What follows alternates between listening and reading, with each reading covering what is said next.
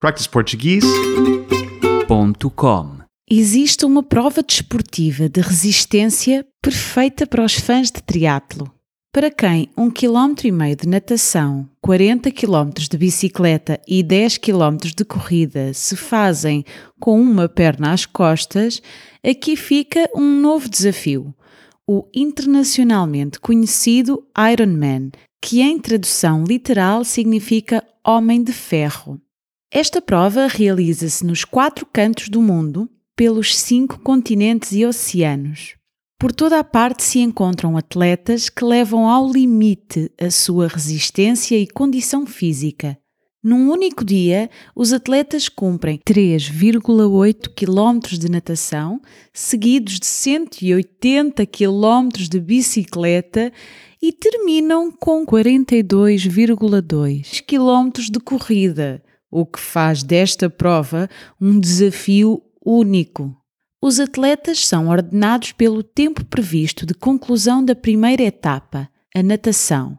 Esta pode ser feita em mar aberto, num lago, numa baía, numa barragem ou rio. São inúmeros os desafios que enfrentam, desde a temperatura da água às correntes e ondulação, até ao enorme aglomerado de atletas dentro de água que procuram ultrapassar-se uns aos outros. Finda a parte refrescante, as coisas começam a aquecer ao longo de 180 km de bicicleta, por entre vales, planícies e montanhas. Aqui, os intrépidos atletas começam a sentir os efeitos do cansaço acumulado, da fome e da desidratação. Uma boa estratégia de alimentação e hidratação é fundamental para manter o melhor rendimento possível durante cerca de 6 horas. À chegada ao parque de transição, os atletas trocam as bicicletas por um par de ténis e prosseguem a prova pelos últimos 42,2 km de corrida. Já se conseguem imaginar a participar?